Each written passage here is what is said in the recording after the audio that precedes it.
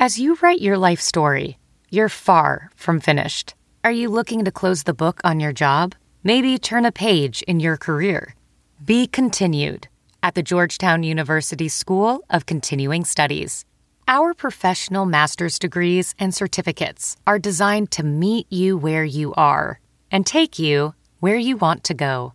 At Georgetown SCS, the learning never stops, and neither do you. Write your next chapter. Be continued at scs.georgetown.edu/podcast.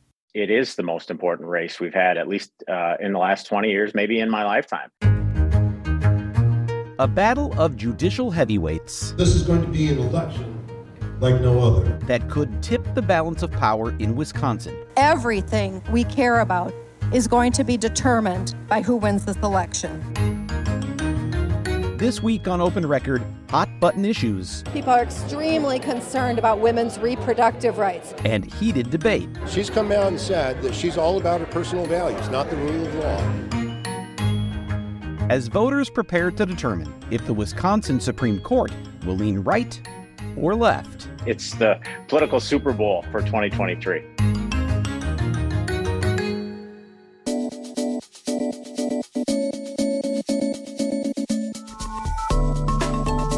From the Fox 6 studios, this is Open Record. I'm Brian Polson, and I'm here with Fox 6 political reporter Jason Calvi. Good morning, Jason. Good morning, Brian. Thanks. We are recording this episode on Thursday, February 23rd, 2023. We were hoping to have Fox 6 investigator Amanda St. Hilaire join us, but daycare is on a delayed start. She's not available right now as she's dealing with that. That's what we're dealing with, all the snow, Jason. Before we get to today, we both just came in. Obviously, we just had a winter storm come through. We both just came in from taking care of snow. This was a heavy, wet snow. It was heavy, and I was out there, shoveling, and I think, I think it definitely don't need to do any extra workouts today because it was an hour of heavy, heavy snow. I mean, the snow, but then the all the rain, and it was a mess trying to shovel that this morning. Jason, we are 2 days after the spring primary that determined the two candidates who will be facing off head-to-head for a seat on the Wisconsin Supreme Court. They are longtime Milwaukee County Circuit Court judge and prosecutor Janet Protasiewicz. She is the choice of Wisconsin progressives, and former Supreme Court Justice Daniel Kelly, who is backed by conservatives. This is an all-important seat because of how crucial it is to the balance of political power in Wisconsin. Can you help us understand why this particular Supreme Court seat is so important politically? Because right now we have the Wisconsin Supreme Court is made up of 4 conservatives and 3 progressives. And Patience Roggensack is going to be retiring, so there's this open seat that's up in April. The election is in April, and she's one of the 4 conservatives. So at this point, if progressives pick up that seat, then they get the 4-seat majority. They would take control of the court. And this is, I mean, when you think about it, Wisconsin conservatives have controlled that Wisconsin Supreme Court since 2008, and I mean all of the big decisions that you think about, all of the key crucial debates in Wisconsin often end up at the Wisconsin Supreme Court. So think about the biggest debates over the last 15 years. Think about Act 10. Think about the Safer Home Order during the pandemic, the Evers administration's Safer Home, stay-at-home order. Think about drop boxes. Think about the 2020 election. All of those issues ended up at the Wisconsin Supreme Court, and they decided really the future of those issues in Wisconsin. So this court really is pivotal for the life of everybody in Wisconsin, wherever you live, whether you're in the city or in the suburbs or in the country. The Wisconsin Supreme Court really is the final arbiter of what the Wisconsin Constitution says and what the laws, how to interpret the laws in light of the Constitution and things like that. So all of these issues that I just brought up have been decided by the Wisconsin Supreme Court, and they've had that conservative majority where these issues have tilted, and also legislative maps. I mean, thinking about who represents you in the legislature comes down to map making every 10 years after the census. And the Wisconsin Supreme Court this time around, it went back and forth, and we even went up to the United States Supreme Court. But at the end of the day, the maps that we have in Wisconsin do favor, and everybody would agree that they do favor Republicans. And Republicans have a majority, almost a supermajority. They don't have the supermajority in the Assembly, but they almost have it. And it's a 50-50 state. So these are crucial issues that are going to be debated in the future. We also think about the issue of abortion, whether or not the 1849 abortion ban is still enforceable. That is a question. It's an active lawsuit right now with Attorney General Josh Kaul trying to stop this from being enforced. This is more than likely, I mean, both sides, left and right, agree that the Wisconsin Supreme Court is likely going to side the future of that abortion ban here in Wisconsin. I want to step back for a moment, and I had this listed a little later in our sort of discussion points for today, but I want to bring this up higher because I think it's very telling that, we have already talked about the balance of power, the 4-3 conservative majority that is now in question because Patience Roggensack, one of the conservative justices, is retiring. So there's this 3-3 split. But we keep talking about balance of power, conservatives versus progressives. This is technically a nonpartisan body, and by design, it's supposed to be nonpartisan because the idea is supposed to be that politics are not supposed to influence how judges rule. It's supposed to be the law, but we talk about it so openly as a political race. Republicans don't run against Democrats here. There aren't Green Party candidates. These are officially nonpartisan seats. Why are we talking about them in this way, and why has the Supreme Court become such a political or politicized body? Yeah, and it really has been this way where you've had the progressive candidate versus the conservative candidate really since, the middle 2000s, 2007 and on. We've had these very clear choices between conservative and liberal. And, when it comes down to it, the outside groups are investing in these races because they see how important the Supreme Court is in our daily lives, how important it is in determining what is and is not constitutional under the Wisconsin Constitution. And so there really is two different, and we see this nationally too, where there are different approaches to legal interpretation. And we see that at the United States Supreme Court, where you have, originalists, textualists, versus more of a spirit of the founding approach to interpreting the Constitution. And so we see that playing out also in local Supreme Court races as well. And we're seeing that play out here, how crucial it is. There are definitely progressive legal scholars and there are conservative legal scholars. We see that everywhere, every state. And we're seeing that in Wisconsin too, where there are different ways to interpret the law. There are different approaches to being, to jurisprudence and all of these elements of the law. And so that plays out in our races, even though, yes, you're not going to see a D or an R next to the names of the two candidates on your ballot in April. It is very true that Democrats, right after this primary, they endorsed the progressive candidate Protasiewicz. Republicans, conservatives are going to be backing Dan Kelly as well. So we're going to see that play out at the state level just because these races are so crucial. And as we heard in the open here from Bill McCoshen, a longtime political analyst and political strategist, he said this is the most important election in 20 years, if not in his entire lifetime. And I know we often say that. I mean, when you're on the campaign trail, candidates often will say, "Oh, this is the most important election," and it's kind of like a cliche on the campaign trail.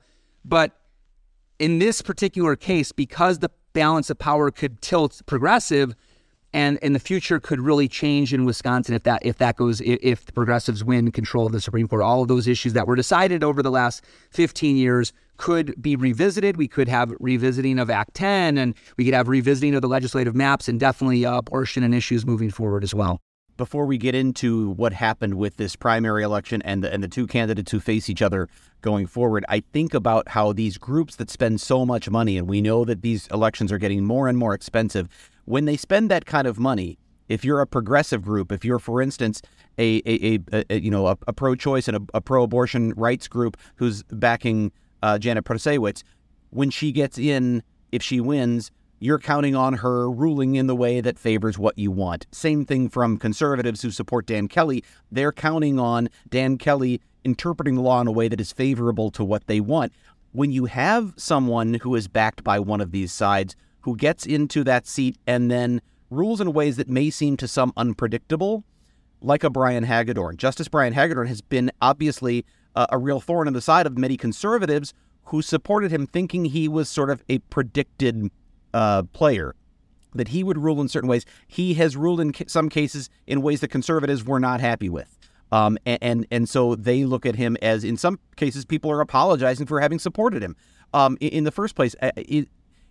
What does that say, I guess, about the idea that they're supposed to get into this position and interpret what the law says, but these groups that spend all this money want them to find a way to just make the law work for the ultimate outcome that they intend? Well, I think it does come down to looking at this from the perspective of progressive versus conservative jurisprudence and all of those things that we just mentioned, and the fact that when it comes down to it, there are very clear distinctions between the two camps. So you can read the Supreme Court when they do put out an opinion here in Wisconsin, and you can read, when it's a very controversial case, like maybe the governor's stay-at-home order or drop boxes or things like that. When you read through the opinion, you clearly see, the progressive wing of the court laying out the argument, in support of maybe drop boxes or in support of the safer home order. And then you see the conservative justices saying that it violates Wisconsin statute.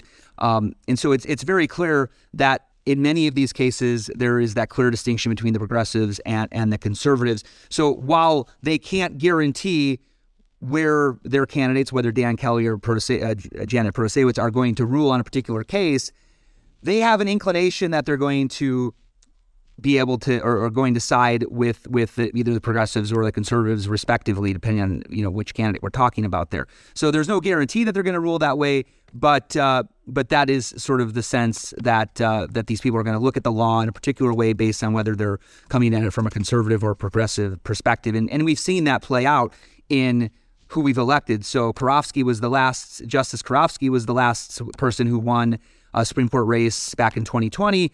And she's been a reliable vote for the progressives on these controversial issues I've just laid out for you, whether it's legislative maps or the drop boxes or mask mandates or the things like that. Well, and so if we talk about this spring primary election, there were 4 candidates for this one Supreme Court seat, 2 that would be considered progressive candidates, 2 considered conservative.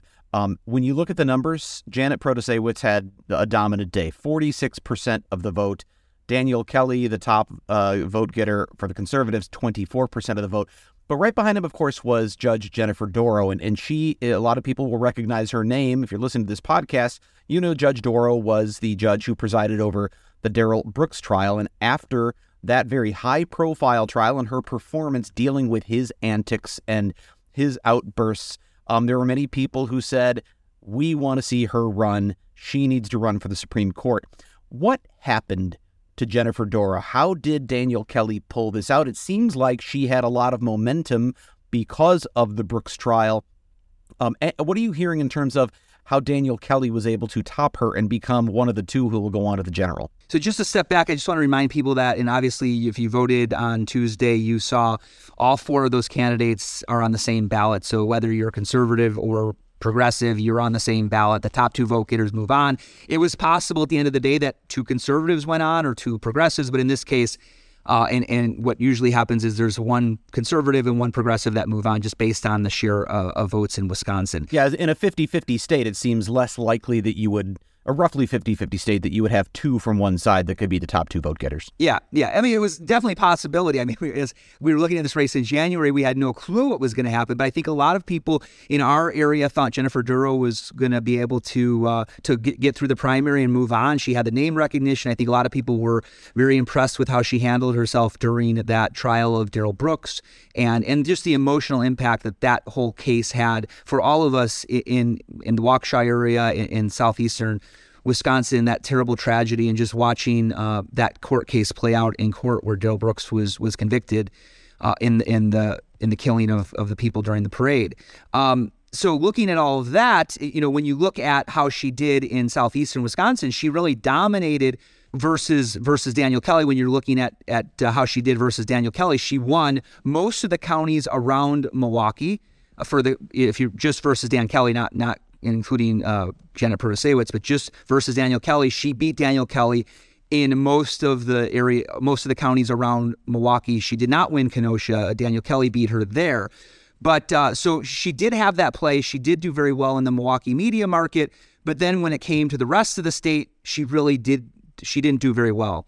And Daniel Kelly did much better amongst conservatives out of this Milwaukee media market. And I think there's a couple things to keep in mind. I think one is you had mentioned Brian Hagedorn. Some conservatives or many conservatives have been disappointed with Brian Hagedorn in the way he's ruled because in some controversial cases he has sided with progressive justices. And so some conservatives have thought, well, they kind of regret voting for him in some ways. And so in this instance, I think there was a hesitancy amongst conservatives to vote for Dorow because maybe they were worried that she could be Justice Hagedorn 2.0, meaning, she is saying she's a conservative and she might very well vote conservative on most issues, but they were worried, is she going to be like Brian Hagedorn in some cases and side with the progressives? They weren't sure. They said she was unknown on those particular issues. Now, she had been endorsed by many conservatives and conservative groups, and Wisconsin Right to Life backed her and others as well. But at the end of the day, with Daniel Kelly, the conservatives said, hey, he has already been on the Supreme Court. They know how he rules. He ruled against the he ruled against the stay-at-home order. He ruled against various other issues that made it to the Supreme Court. They feel like, okay, with him, they're a safe bet. They know he's going to be a reliable conservative vote. And maybe at the end of the day, they weren't sure what they were going to get with Dorow, if she was going to be more of like a Brian Hagedorn, where swings from time to time to the left. So, of course, that leaves Protasiewicz and Kelly going head-to-head in the general election.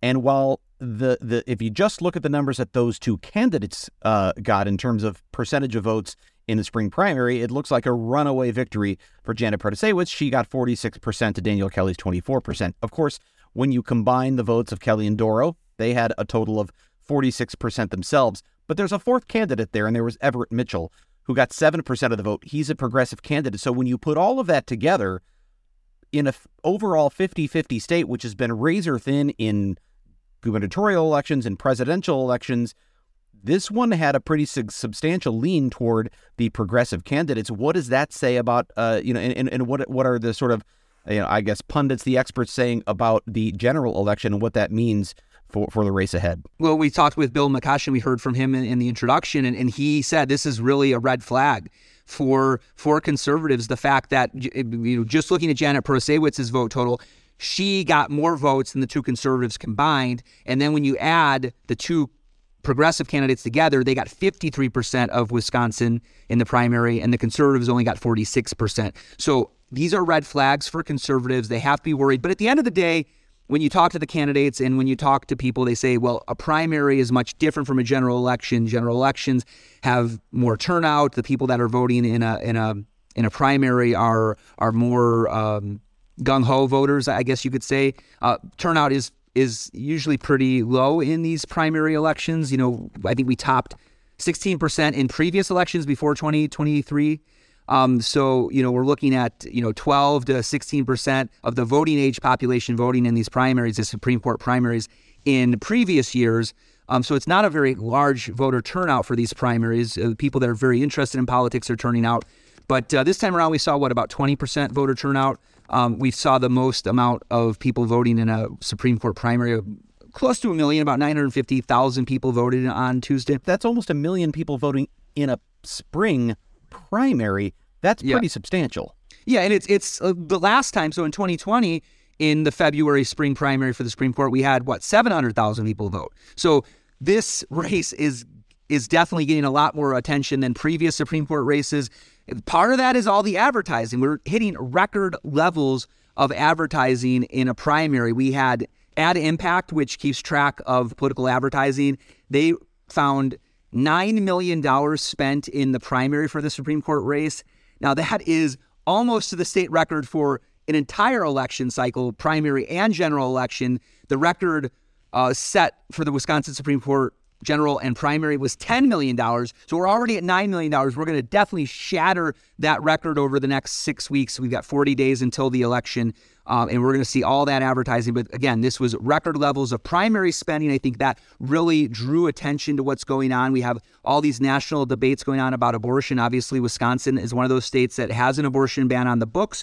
And it's more than likely that particular issue is going to end up at the Wisconsin Supreme Court. So I think on both sides, we're seeing national groups on abortion, those who support abortion rights, those who are opposed to abortion, both investing in this Supreme Court race because they see how crucial it's going to be for the future of abortion in Wisconsin. So you have groups like the Susan B. Anthony Pro-Life America, their PAC, their affiliated Political Action Committee is investing in Dan Kelly. You see Planned Parenthood as well as Emily's List. Emily's List is a national organization that tries to promote what they call, they say they try to promote pro-choice women. And so you're seeing both of these national groups and others coming into Wisconsin to invest. So you're going to be hammered with mailings, people knocking at your door, as well as ads on both radio and television for the next 40 days. So buckle up. Well, that's what I was going to bring this to, is when you look at the spending, obviously there's a general overall inflation in what elections cost, and we're seeing spending in all elections go up. But this one in particular, it seems like the money is coming in these record amounts, at least in some part and possibly in large part because of that single issue. How big of an issue in this race is the state of legal abortion in Wisconsin? Obviously, there's the ban right now that's in place because of the U.S. Supreme Court decision that overturned Roe v. Wade, the Dobbs decision. That takes us back to that 1849 law here in Wisconsin. That issue is sitting there. How important is that to this race and to the money that is coming into it? Yeah, I mean, definitely crucial to the money, because we're going to see these big groups that I just mentioned have already invested money into or are already pledged. Like, for example, the Susan B. Anthony, the Pro-Life America group, they'd already said they were investing six figures in Dan Kelly's primary race. Planned Parenthood investing money in going forward with Protasiewicz on the progressive side. So really, the money is just going to keep flooding the area. It's going to be flooding your votes. It's going to be flooding the suburban voters, the swing voters in the state, trying to really get them to vote on this particular issue. And we saw it play out as well on the campaign trail, because we had, Justice Protasiewicz in the primary bringing up the issue of abortion. And, one of the things she said during her election watch party, or her primary victory party, I should say, was that, she said her opponent definitely would probably rule in favor of the 1849 abortion ban. She said herself that I want to pull up the quote here because I have it right in front of me. This is her quote: "I value a woman's freedom to make her own reproductive health care decisions." And so that's what she's saying. Now, she said, "I can't tell you how I'm going to rule in the case," but when you talk to Dan Kelly, he says that she's pretty much signaling exactly how she's going to vote, and that is a violation of judicial ethics, and that is a violation of the role of a judge to really put their thumb on the scales and prejudge a particular case. So he's really hammering her for making her stances on abortion and on the legislative maps. She said the legislative maps are rigged. So, he's really hammering her for, speaking very openly during the primary about, and also now in the general, speaking about those issues. Is that unusual to have a Supreme Court? I mean, I think we both at the national level and at local level, we see Supreme Court judicial candidates often sort of indirectly signal maybe where they might lean in certain ways, but they often seem very careful to say, I cannot, I don't want to prejudge how I would rule on a case that comes before me or an issue that comes before me. And so if you watch, the Supreme Court, confirmation hearings at the federal level, you'll hear the people asking the questions. The committee will really go after the candidate, trying to pin them down on where they stand on issues. And they're usually very defensive about that I can't prejudge how I'm going to rule until I see the case before me. Here you had a candidate who was pretty open about where she stands on issues that are likely to come before this Supreme Court. Is that unusual in these races? Well, I think that's what Dan Kelly is saying, that this is something that we've never seen before. To have them clearly laying out on particular issues now. But, just what Janet Protasiewicz is saying is, she is speaking about abortion, and she's speaking about the maps, but she says at the end of the day, I'm not going to tell you how I'm going to rule in any case. But she's telling you what her values are. So I think you can read between the lines, especially because she says, I guarantee you that Dan Kelly is, or the opponent, because this is during the primary where we didn't know if it was going to be Kelly or Doro. She says, I guarantee you that my opponent's going to be upholding the 1849 abortion ban. So she's definitely signaling that this is a key issue, and she's kind of, she's not necessarily saying, I'm going to rule this way, but she's kind of wink, wink. I value abortion rights, she says, and my opponent would uphold the ban. Well, the numbers would so far show that whatever her strategy has been worked in the primary. The question is what will happen in the general. The stage is set for that. What can we expect? What's to come here? Well, you're going to be definitely expecting, if you thought that there was a lot of ads the last few weeks in the primary, you're going to just be bombarded by them. It's going to only be intensified. We talked about all those national groups now coming into the state to invest. You're going to have them knocking at your door. You're going to have more mailers than you ever saw. For a Supreme Court race. You're going to see more television ads, internet ads. You're going to be on Facebook. You're going to see people posting about this because the stakes are so clearly so high. I mean, when you talk about the balance of power, when you talk about the 7 justices, it's a 10-year term on the Wisconsin Supreme Court. This is going to decide the future of so many different issues in Wisconsin. And that is for everyone to decide when they go to the polls in April, which is just 40 days away from today.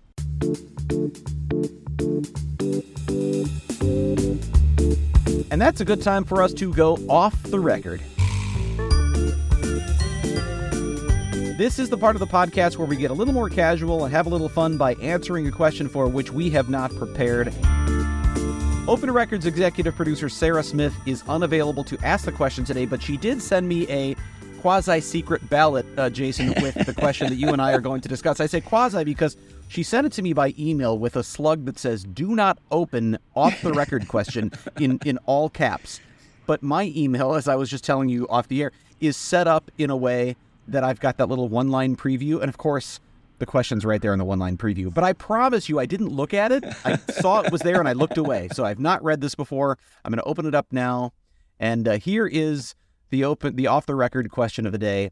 What's something that is not worth the price, but everyone hypes up? Something that is not worth the price, but everyone hypes up. See, you would think if I had read this in advance, I'd have a great answer ready to go, and I don't. The first thing, Jason, that comes to my mind, but I feel like we've talked about it before here, is I think like Starbucks drinks are so expensive.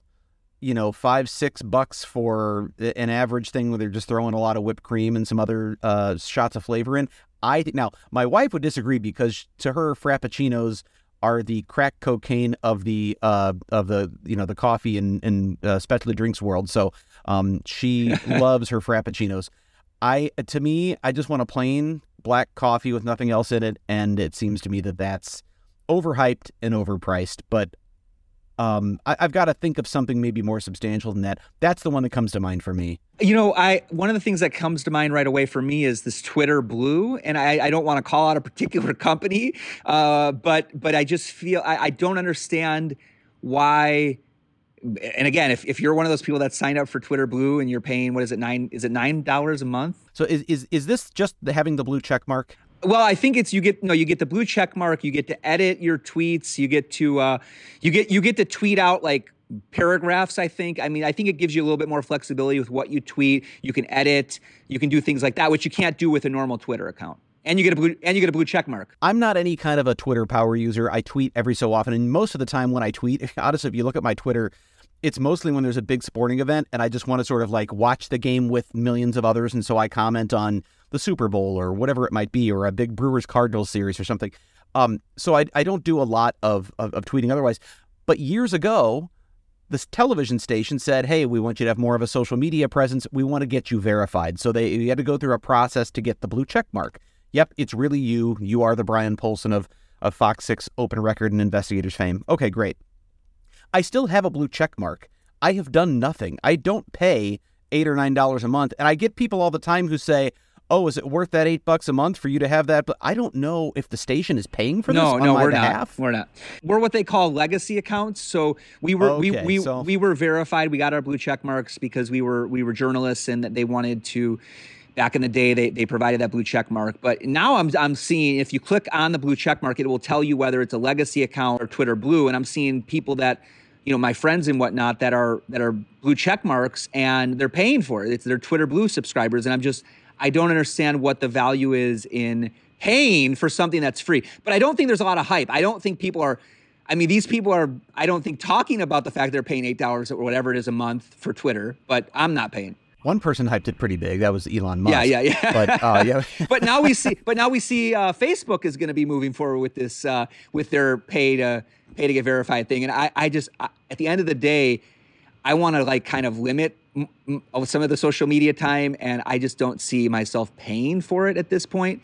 But maybe somebody can convince me. So send me an email or tweet me a message about why you want to support the Twitter Blue and Facebook verification. Pay to play. Let me ask one other thing that might be, and I don't know if this is overhyped or not. I'm really trying. I really wish Sarah was here because when she asks these, she has something in mind. I'd really be curious to know what hers is. And I'm wondering if it's like, are we thinking big ticket? Like, are we talking like overhyped electric cars? Yeah. Or are we talking like overhyped, chocolate covered Twinkies, which I don't think anybody has anymore. But I do wonder if when it comes to streaming services, and I don't know if this is a hype thing, but there are so many now. And every time you hear another one, it's like, well, the new thing, everybody's got to have Paramount Plus. Right.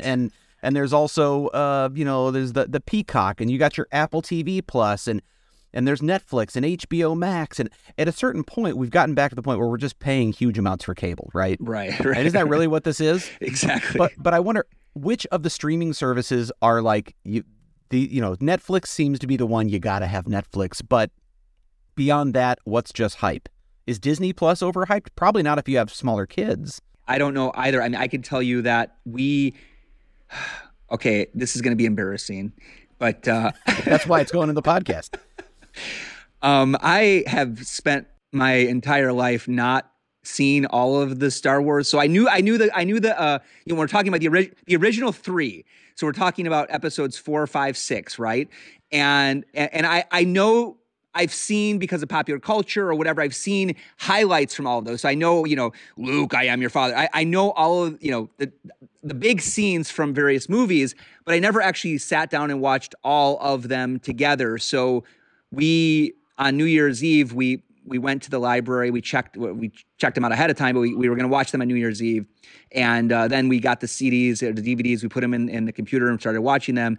And, we got an hour and a half in, and then it was all scratched. We couldn't finish it. So we're like, oh man, we promised the kids we were going to finally watch these movies. And so then we had no choice but to sign up for a month of Disney Plus.